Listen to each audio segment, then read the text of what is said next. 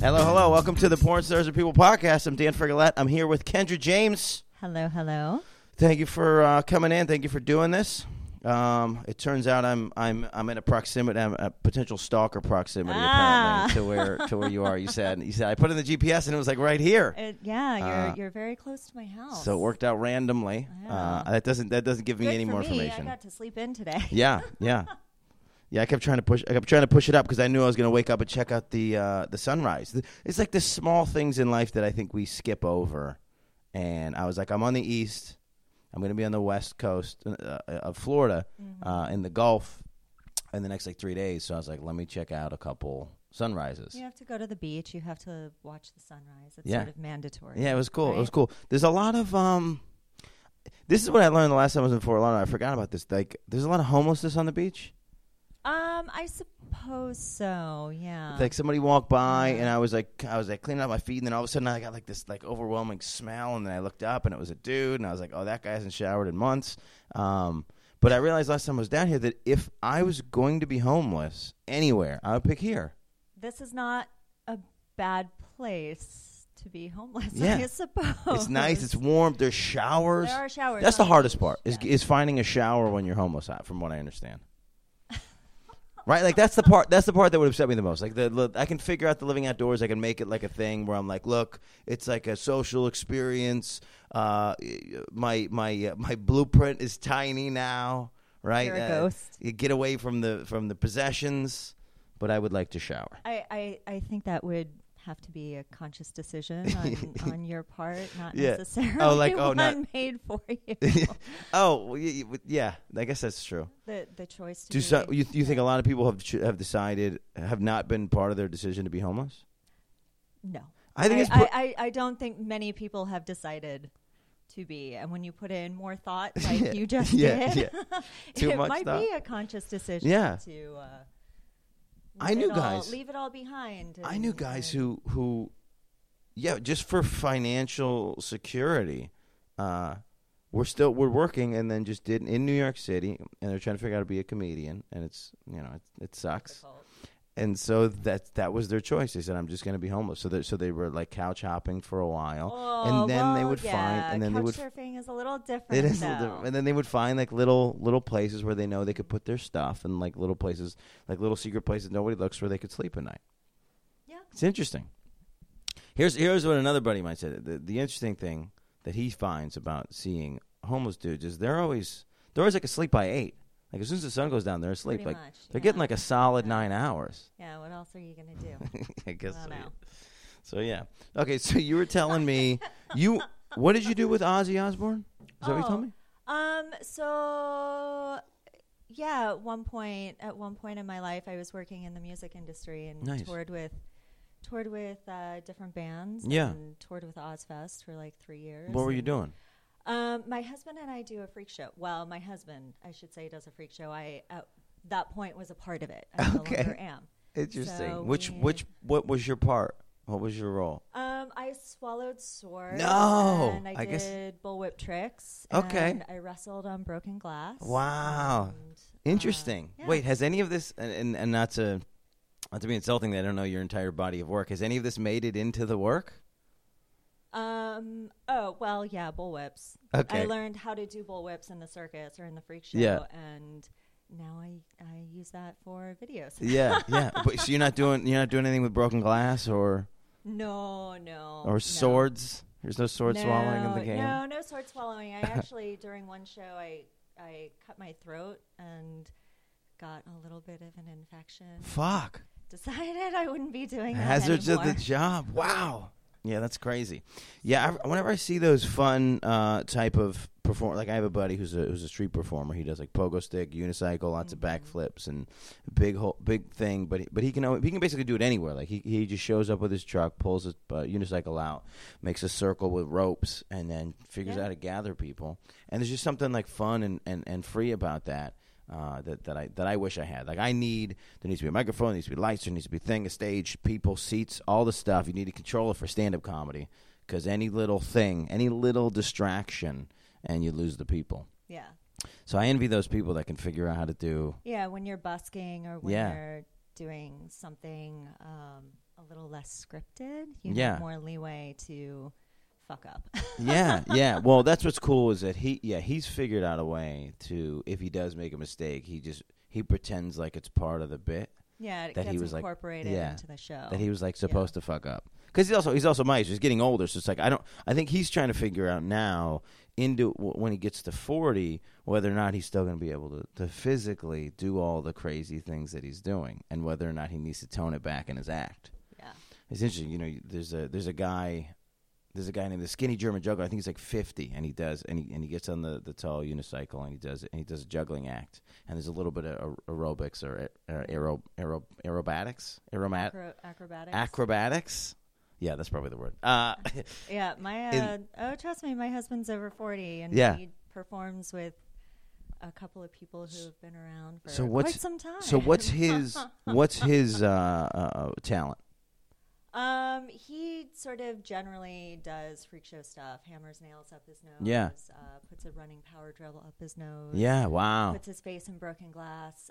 We used to do a trick where he would put his face in broken glass, and I would smash a cinder block on the back of his head with a sledgehammer. So that's crazy. Had it in a long time. There were too many concussions. Really? So yeah. So all of this for the love of the game. So wait, he would get knocked out in front of people? Not knocked out, no. But he would play it cool, and then he'd go back and he'd be like, "Listen, Oh my God, we had an incident in Canada a long time ago. We were on tour.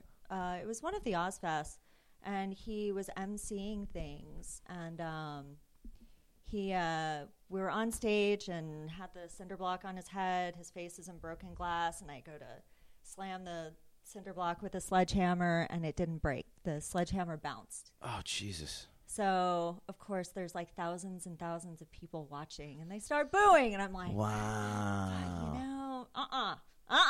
There's no booing. Yeah.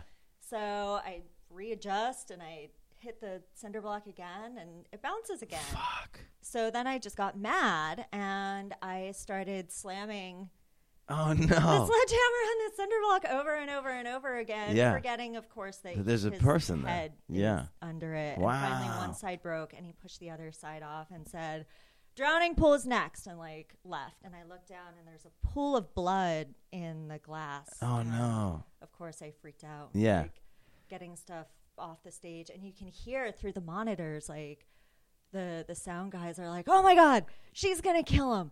Oh my God, okay, someone take the sledgehammer from her." Wow. Nuh-uh, this motherfucker's gonna break. Yeah, wow. So I found him backstage literally walking in circles with a sheet of blood pouring down his face, and that's crazy. Yeah. Wow. And wait, so just so I can visualize what it is, where do you put the cinder block so that you're, because he can't be in the middle of it. Face down. Yeah. He's laying face down.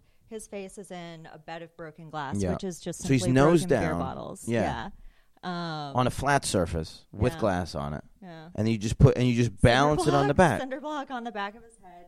He would hold it. Yeah. So he holds it two hands behind his head, and you hit it dead center. Yeah. Wow. Yeah. I don't even know the physics of how that is even possible. Now I want to see this show. Well, we don't do it anymore. Yeah, apparently not. Because of that. Because there was a concussion. That'll do it. And lots of blood. And that'll do it every time. Yeah. Wow. Yeah, that's crazy. So that's the kind of thing he does or used to do. And now it's a little toned down. And okay, so he does less of it. Did he find because at some point in that kind of thing, does he have to find the hymn replacement? There's a guy who does the stuff that he used to do that he puts in, right?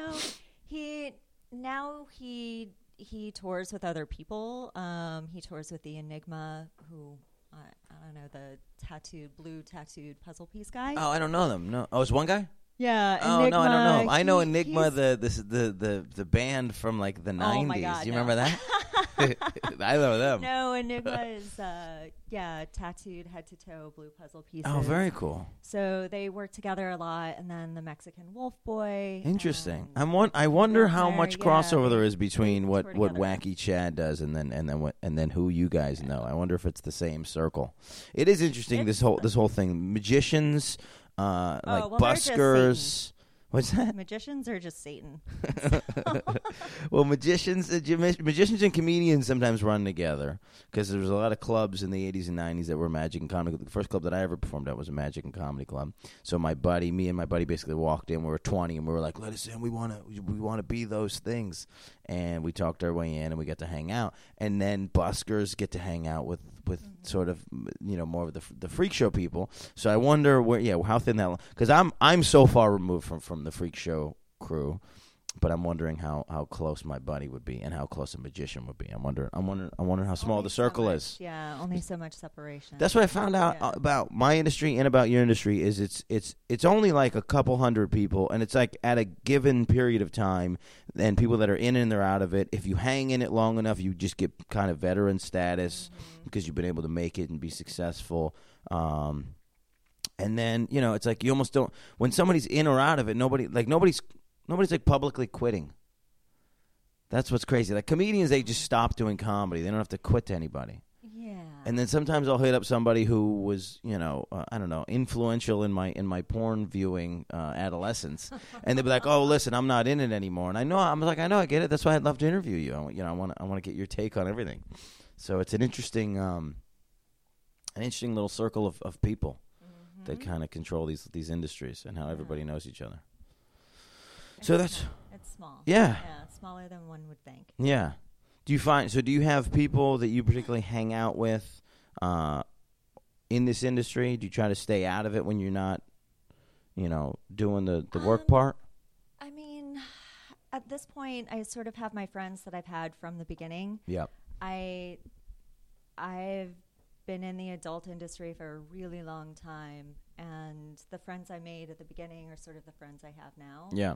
And the adult industry is somewhat transient, so people come and go, and you're like, oh, that girl was really cool. Yeah. Oh, bye-bye. Yeah, they try it, and then they're gone. Yeah. Yeah, so it is somewhat transient, so I do find that my friends are the same that I've had, and then I have my sort of vanilla friends, my normal. Yeah, what is that? The civilians? Yeah, that was really funny. I can't remember who first used that word, but because that's how comedians look at other people too. Because it's like we can have normal conversations with them, but then when comedians sit down, we go dark. Like me and my buddy Andrew Frank, we talked about suicide for like 8 hours one day in the car.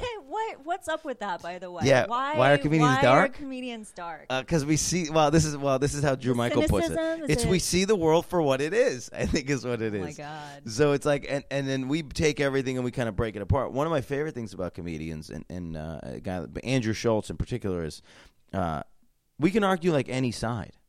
Like sometimes part of it is like it doesn't matter like where we stand. We can see both ends of the spectrum, and both sides are probably wrong.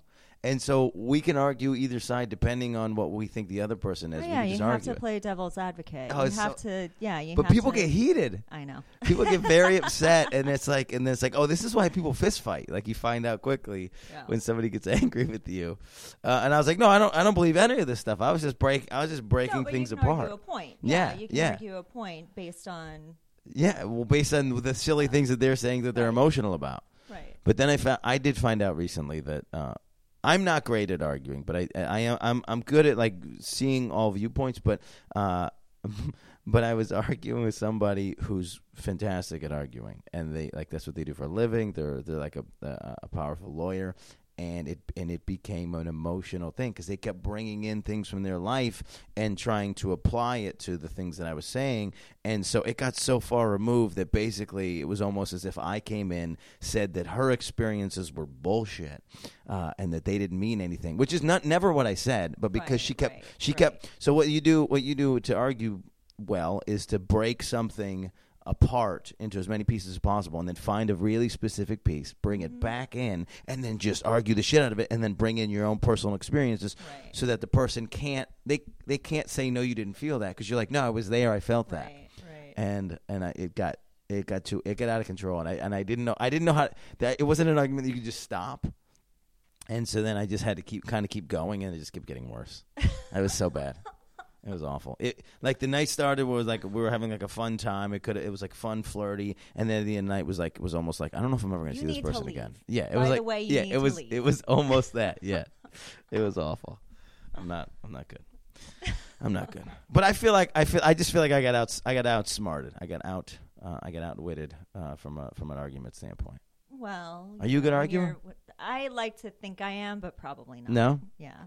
But I do the same thing where I sort of can see all different sides and pick things apart and argue something even if it's not necessarily what I believe. Yeah. Because I can see that point.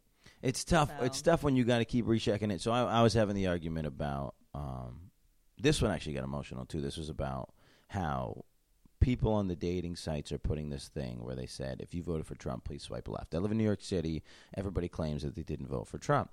So around the election, it was, if you voted for Trump, please swipe left. And my whole thought process was, that's backwards. If somebody voted for Trump and you didn't vote for Trump, then you should be talking to that person and figuring out what the hell happened. Right. Comparing facts and figuring out where you guys differ so that one or both of you can come out as a better person. So I'm arguing this point with this girl who I'm on a date with, and I had to keep reminding her, "Hey, I didn't vote for Trump. Just let me just re-clarify. I did not vote for Trump." And we just kept going back and forth, and it was that. It was almost like she got up and left. Like it was like that. It was that level of intensity. It was awful. People get really, really emotional about that, and the whole political climate. Like people are really emotionally invested in. And there are a lot of like secret Trump supporters, whatever. I mean, I live in South Florida. I live in Florida. From what I understand about Florida is, if I drive in the wrong direction, I could bump into a Confederate flag. Yes, you can. There's a truck that drives by regularly with Confederate flags flying off the back. Yeah. That's terrible. So, but then we are in a liberal area. Mm-hmm. So if you look at Broward County, Miami-Dade, like they're by and large like pretty liberal areas, but you go outside of that, and so it's a weird area. And then even within like the liberal areas, I feel like there were a lot of people who probably supported Trump that didn't actually want to come out and say they did. Like I have a lot of friends who I'm like, you voted for Trump, didn't you? You're not going to tell me you did, but I think you did. And then they're like, "Hey, did you want some more pie?" Yeah, like people were really weird and secretive about it. Yeah, like, this is one. I don't know. They're very emotionally invested. It's one of the most contentious things I've experienced in my life with how people handled it, and then it's very tough. It goes back to that Dave Chappelle used to have a bit, and this is probably a 20-year-old bit, but he had a bit about, it was about white people, and it was about how they'll tell you any secret, they'll tell you secrets about what they're doing in the bedroom with their wife, and then if you ask them about who they voted for, they're like, whoa, Dave, hang on a second here. That went too far. Right. That went too far. So I was fucking my wife in the ass. Like it was like that was very funny bit, and that's exactly where we're at. I don't know. You know what? I have met people who openly are supporting Trump, but they haven't really. Yeah, I don't know that they've really overly admitted to voting for Trump. But it's like, so now it's like, because now we can all kind of hide behind the fact, look, he's in, so let's talk about it. Right. Right. And comedians love him because he's a freak show. Mine? Yeah, he's a walking. It's like, on the one hand, it's like you don't have, there's nothing that you can really write because he's already doing it. You're just like look at what he's doing, and you don't change anything. But then at the same time, it's just like from the entertainment value standpoint, it's just an interesting time to be alive. An interesting time to be alive. Interesting time to be alive. So do you have any of those things? Do you have a thing that you would argue to the end of time that you actually have a dog in the fight that you feel about? Do you have a cause? Do you have a thing? I don't.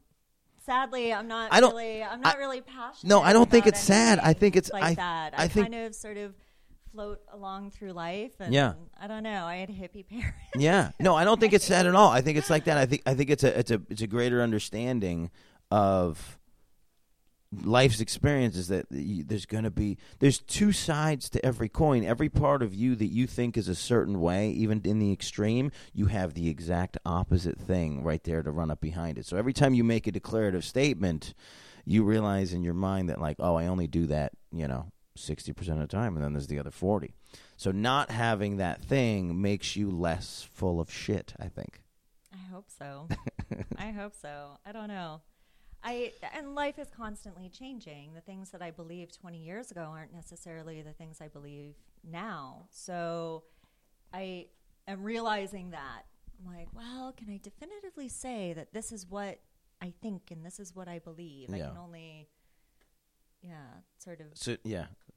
argue in the moment. I have the this is the thing that I guess comes with age, and it's like I have these little moments every once in a while where do you have any experience where you were in a situation and you believed a thing so much that you like almost made a scene about it, and then it's like a thing that you look back on just privately are embarrassed about? Oh yeah, of course. Absolutely.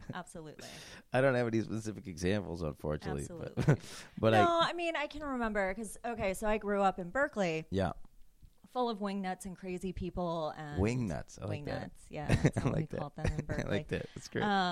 Full of wingnuts. And there were tons of interesting people. Like there was a guy, one of my favorite wingnuts was a guy who used to be a physics professor at UC Berkeley. Okay. And I just sort of lost his shit. Yeah. And you would see him walking around. He was always scribbling in a notebook, always writing things down. Yeah. It was always like weird formulas. And He's probably a genius. yeah. And finally, one day, that's what someone said. They were like, yeah, he used to be a physics professor. Yeah. He lost it. And everything that he's writing in the book is like genius level.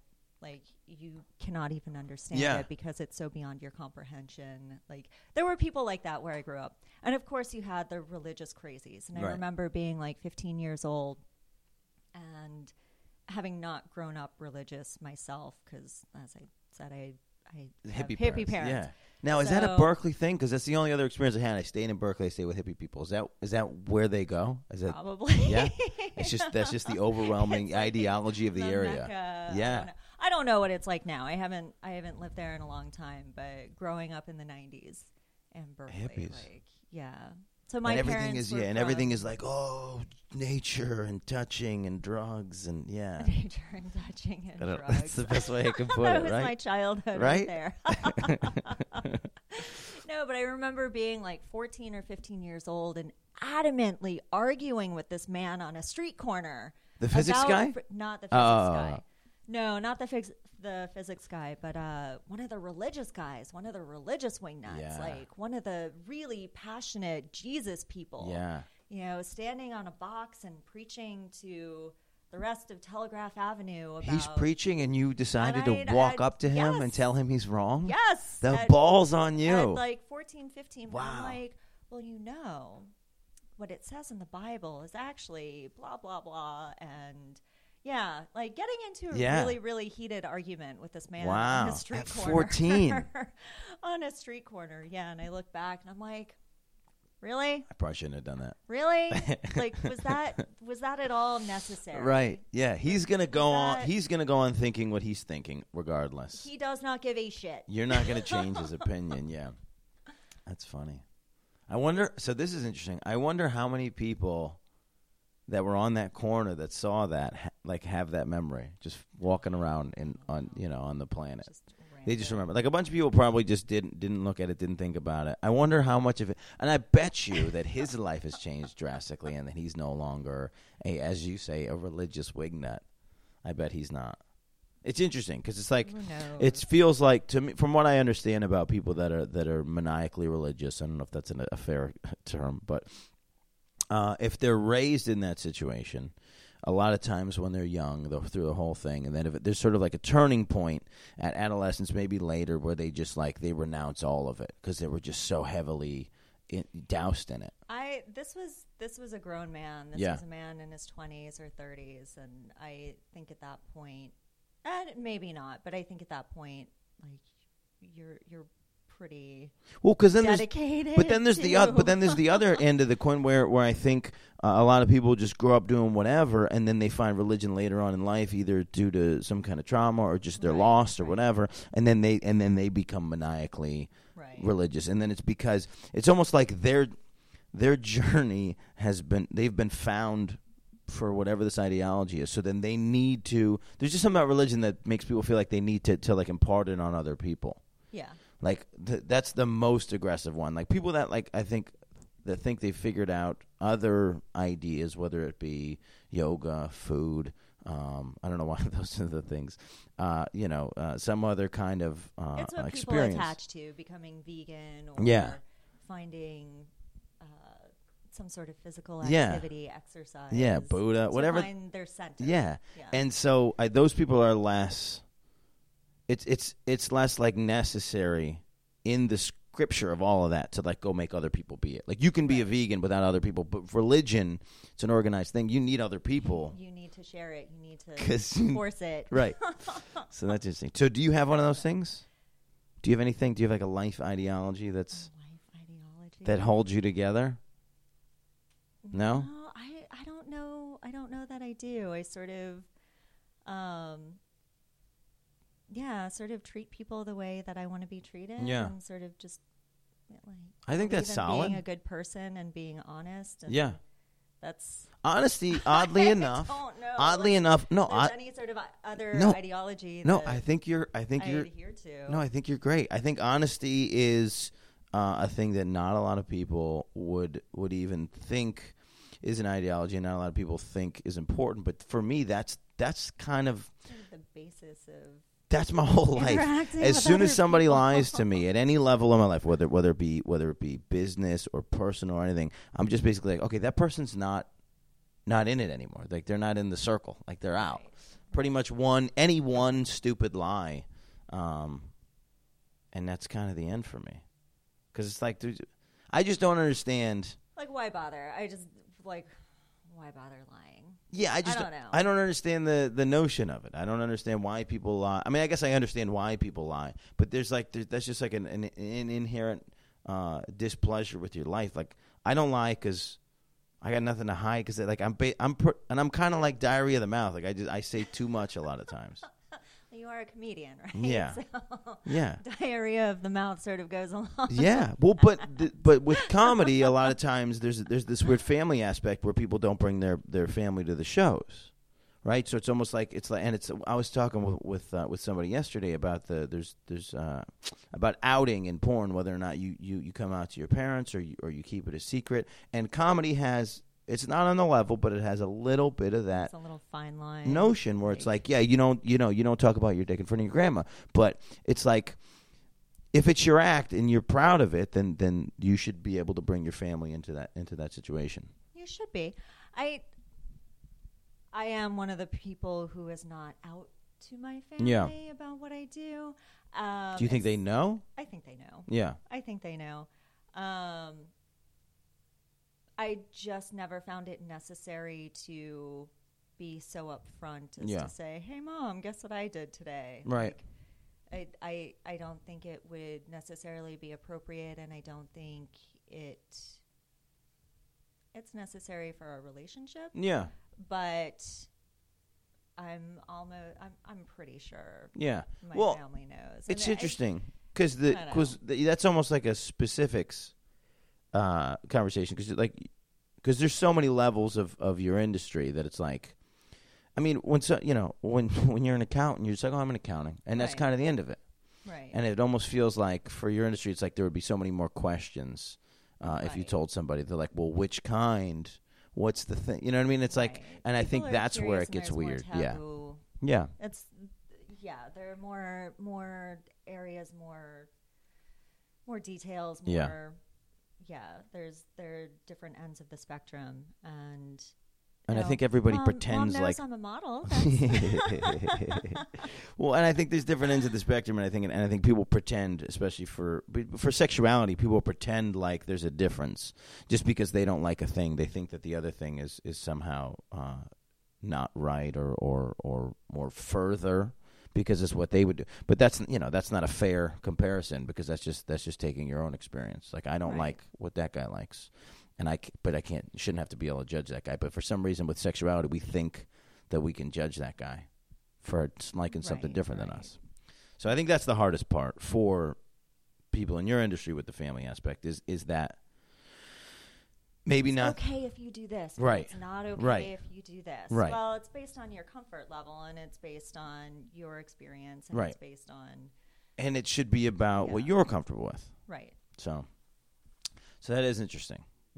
Yeah, so it's like if you're a clean comedian, if you're a preschool comedian, you could tell your parents. But if you're George Carlin, preschool don't. Comedian? Yeah, I don't know. There's oh, apparently there's different levels of comedy. I wasn't aware of. So preschool comedian. I did a show not 2 months ago for children. We were given like a day slot, and I was like, let's just make it a kids show. And then a lot of comedians will say to me, they'll be like, oh, I can't do a kids show, and I was in that position, I think, not that long ago, and then I started realizing that a lot of times I'm putting words in there that don't need to be there, that don't have anything to do with the content of the joke. So I've come to this clarity that most of my material, if I'm not talking about sex specifically, can be clean, and so that's gotten me to an interesting place where I feel comfortable, more confident with the material, because it's like if I can make a kid laugh and an adult laugh with the same material, then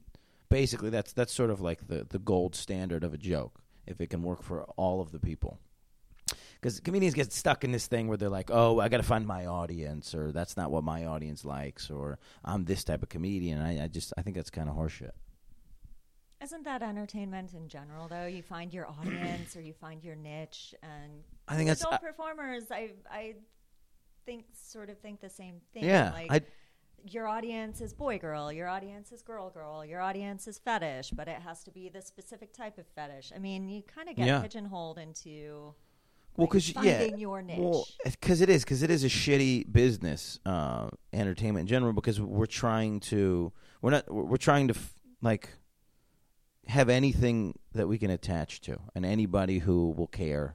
And the more specific, this is how people have made it recently, is the more specific you can be, well, in comedy and maybe in porn, the more specific you can be to a thing, then you can just corner that market. Right. And then you have a very discernible crowd. And then sort of it's like once you're in that niche or that niche, then it's almost like those people can't like go back, like they have to. It closes you off to a broader. But then they feel like they can support you through the other stuff, right? So it's like the Blue Collar Comedy Tour, whatever that was, the Larry the Cable Guy, and it's like then he gets stuck in that character. So it's bad for the performer, but it is one way to find a way to stick out in the market. But it's like, I don't know, do you want to be the foot girl for, you know what I mean, for the rest of your life, or the Christian comedian for the rest of your life? It becomes tough. It's stagnant and boring. Yeah, and it minimizes artistry, and that's the hardest part of this whole thing. It's trying to figure all of it out. I still haven't. Yeah. Well, and again, I think you're at a point of clarity. I think you're at a point of clarity where you're like, none of this is anything. And we gotta keep striving. That's kind of what it is. The moment you kind of take a break, somebody else can kind of hop in your seat. Oh my God! Out of sight, out of mind. Yeah, for real. Yeah. So that is that thing. The quitting to nobody. You're only relevant if you're consistently creating. Yeah, you have to put yourself out there all the time. I remember working years and years ago, working in the music industry, and we moved out of LA. And I was like, oh, where'd all the work go? Yeah. Oh, look, that just happened. We were in this tiny little world. We thought everything was based about music, and then we get out of here, and there's nothing. Nothing. Yeah. Yeah. Had to go back to LA. Had to, continue traveling there and, talking to those people and hanging out with those people and, hanging out in that little group. Because once you separate yourself, where's the work go? Yeah. Shoot, I'll leave New York for 3 weeks. I'll be down here for 3 weeks. I'll go back and people are like, yo, you moved to Florida, bro? And I'm like, no, dude. It's been like 3 weeks. Come on. You're at Albany now? No, man, I played one weekend at one club, Yeah. I do find it interesting. I've actually had that experience in Florida where it's almost like it almost feels like there's no work down here for comedians.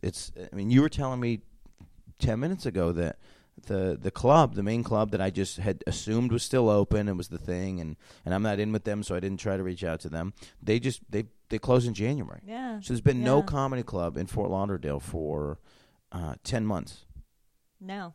Which is crazy. You can go an hour south. I think there's something in Miami, but that's basically it. Yeah, Fort Lauderdale is sort of weird that way. It's Well, I think all of South Florida is sort of weird that way. There's a lot going on, but at the same time, nothing going on. Interesting. It really depends on what you want to do. Yeah. And as far as live music goes, or comedy, or just certain things, like you really have to search it out. You really have to search out shows. Being a resident from here, if you want to do something, how crazy is it to plan to go to Miami? Miami's close, but it's like an hour. It's like an hour. Yeah, with traffic, an hour. Without traffic, you're looking at 30 minutes. Yeah. It's not that I've far. never seen it without traffic. Oh well. And I've gone a couple different times a day, right? Everybody loves to do that thing where they're like, "No, dude, it's 20 minutes. I'm 20 minutes away." Yeah. But then in practice, it's an hour and a half. LA is the same way. The same way, because like when I'm in LA, I stay in North Hollywood, and to get into Hollywood, which is literally it's a couple miles. 5 miles. Yeah. 5 miles. Yeah. It can take 45 minutes. Right. I'm like, are you for real? I'm sitting on the freeway. Yeah. Like I might as well be in a parking lot. Yeah. It doesn't. Yeah. I never understand how that much traffic happens and how the cities like can't respond to it. Traffic there, here, a couple other places that we've been. I think through Philly and St. Louis, Philly, Boston, it seems like you're adding hours and hours onto your thing. It's like New York doesn't even feel like it takes that long to get places because you can just. I guess it's because I don't drive. I just hop on. Hop on the subway. It's a little different. There's no public transportation. Yeah. Here. And until you get to Miami, and there's like the People Mover. Whatever. There's something. It's like a little subway that goes. There's some above metro. train that I was going to take a couple years ago. I was in Miami and I had to be in West Palm, and something happened, and I didn't rent a car or anything down here, and the person who was supposed to drive me just basically canceled last minute. So I was like trying to figure out if I could take that thing up, and people were just like, "Dude, nobody really takes that. There's no like consistent schedule. We don't really know if this can." Tri-rail. Yeah, the Tri-rail. I have taken it to the airport a couple of times. I don't think it's consistent. Yeah. And it was another one of those things where it's like West Palm's an hour from Miami. Well, an hour and a half. It's 90 miles, actually, I think. So it could take 2 hours, 2.5 hours in situations. But this thing, it was like another one of those things where it was like based on scheduling, missing it, based on when the show was. It was like it would have been like a 10-hour up and back because of everything that you're combining. So, but so you answer my question. People who live in Lauderdale look at Miami like it is part of the same city. If there's a big thing going on, you go there. Like it's not a huge. Like you don't have to make a huge plan to go see the Heat. You're just like, oh, we're going to the Heat. Yeah, you don't have to make a big deal out of it. It's really not that far. Yeah. So traffic is a pain in the ass, and then like you're looking at, you're not going to be getting wasted going down there. Yeah. Then you have to drive. You got to come back. Yeah. So if there were better public transportation, that would be more of an option. Yeah. Uber's not. So Are you yelling at the city right now? Listen, get your shit together. I want to drink. Miami, God damn it! I like to drink. I'm responsible. I want to drink and not drive. No, Get your shit together. I actually like if I know I'm going to be drinking heavily, I stay with friends down there. Yeah. So. Yeah. Yeah. So. But it's not a big deal to go down. Yeah, it does seem culturally very different in Miami than it does up here. Yes. To say the least. I don't know. I think this is one of the places I've been here. I want to say 4 or 5 times I've been here to visit family and whatnot. I don't think I've figured it out yet. Like sometimes you go to a city, you figure it out. Like I went to Oklahoma City, figured it out. I kind of know what happens in Springfield, St. Louis. Here, I still have no idea. There's weird little pockets. Yeah. Yeah, there's weird little. And I haven't found the pocket to join. When I first moved here, I ended up at. I don't know what I was doing, but I ended up at some weird little redneck bar. Okay. And it was in like the first 6 months that I had lived here, and there was like, I don't know, something like this 22-year-old daughter is sitting on her mom's lap, and like her mom is feeding her shots, and she's like, my daughter ain't got no panties on right now. I'm like, what's going on? Sorry, what was the name of this place? Really I would like to go. I'm so confused right now, and that's the impression that I had. Yeah. Of here for the longest time. I was like, okay, so Fort Lauderdale is just kind of this weird little hickey pantyless place. Weird little redneck spot. Yeah. I think I'll take my happy ass back to California for a while. Interesting. So, but then, I mean, that was 10 years ago or something when I first moved here. I wonder whatever happened to that girl. I don't even know. She'll be my age now. That's actually I should look her up. Oh my God. But now there are little pockets, and there are definitely like a lot of different types of people here and different things to do. You said your happy little aspect of California. So that says about you that you view yourself as a happy person, which is great. What do you think happiness overall is in Florida?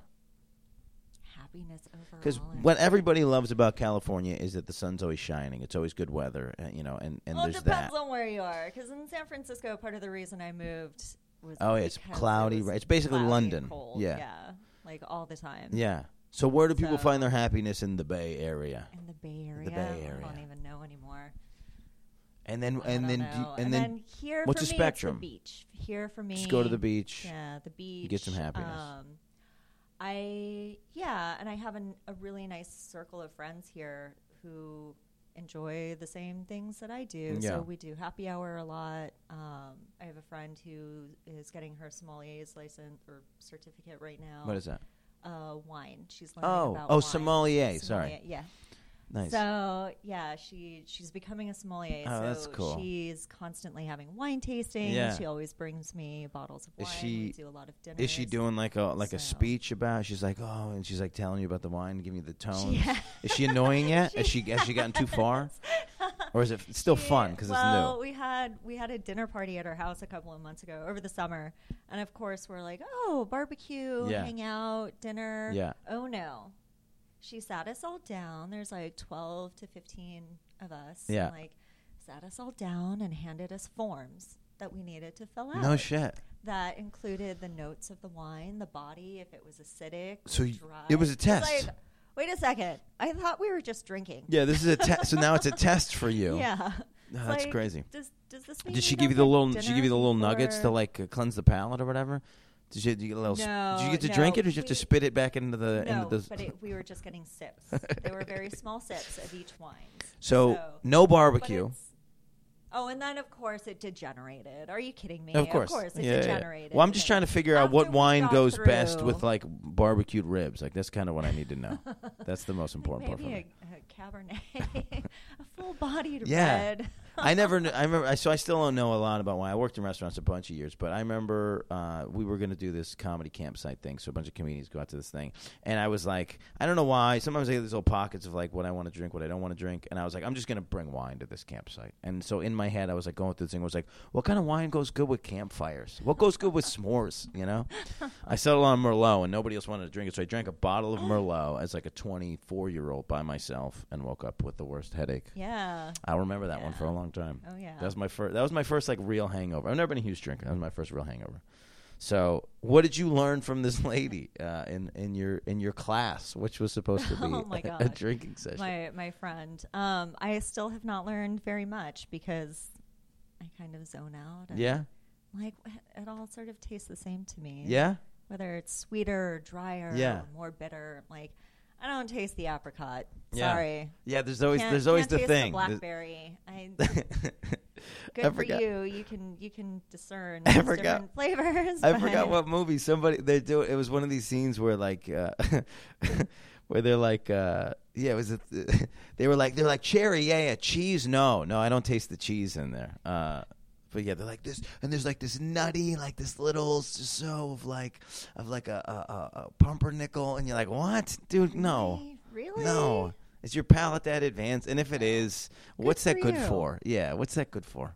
I don't know. You know, that's funny. But yeah, so there are little pockets, and you find your people. It's like any city.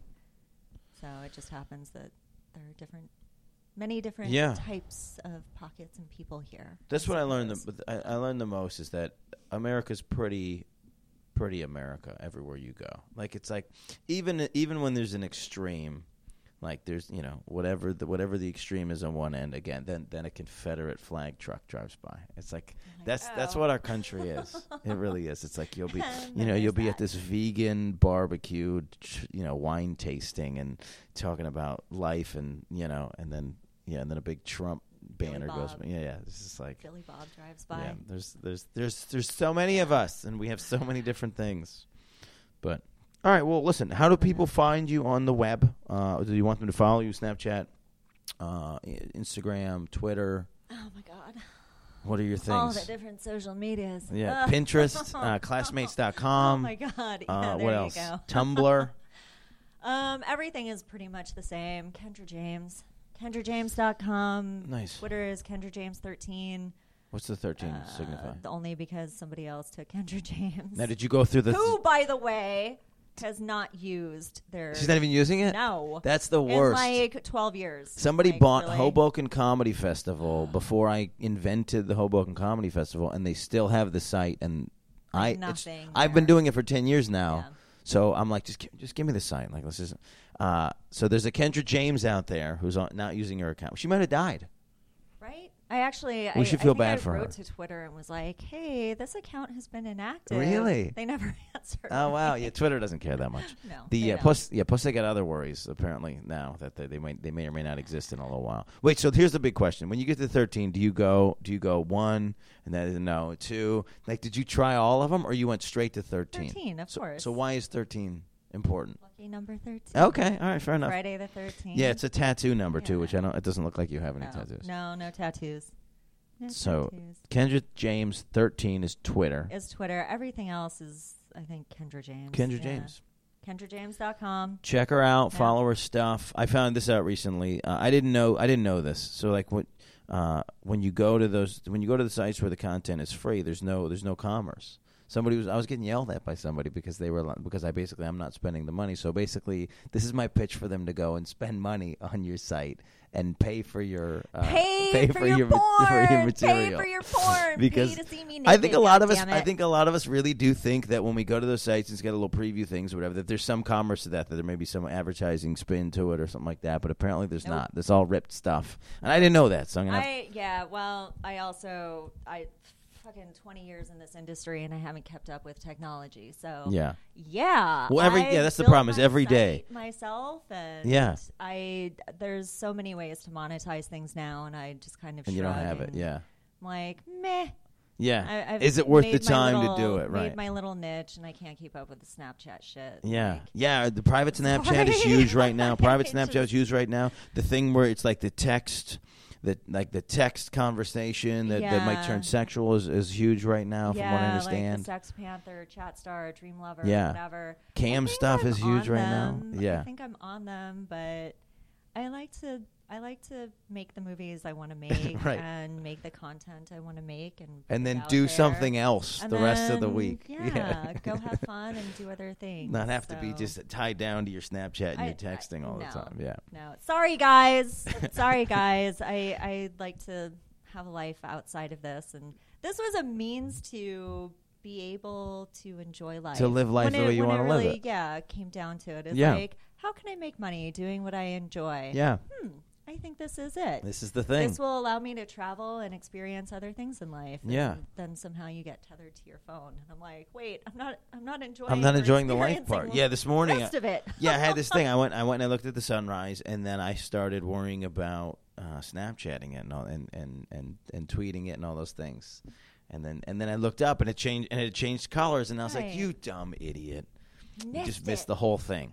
So yeah. We get stuck in this world. Well, so check her out. Check out all the things. Wherever you found us on the web, whether it be Google Play, iTunes, Stitcher, directly from SoundCloud, or the website Porn Stars Are People, we're on the other things. So you can check it out there as well. What else is going on? Check out Kendra James. Follow her. My name is Dan Frigel. I'm a comedian. I'm going to be performing in Florida for a couple days, and then I'll be in the Midwest in December. So check out my dates. We're going to try to keep bringing you good content as much as we can. We're going to try to make our way to Exotica, New Jersey in November and try to interview some more people and give you guys some fun, interesting content. Thank you for listening. Thank you for being here. Thank you for having me. Be safe, everyone.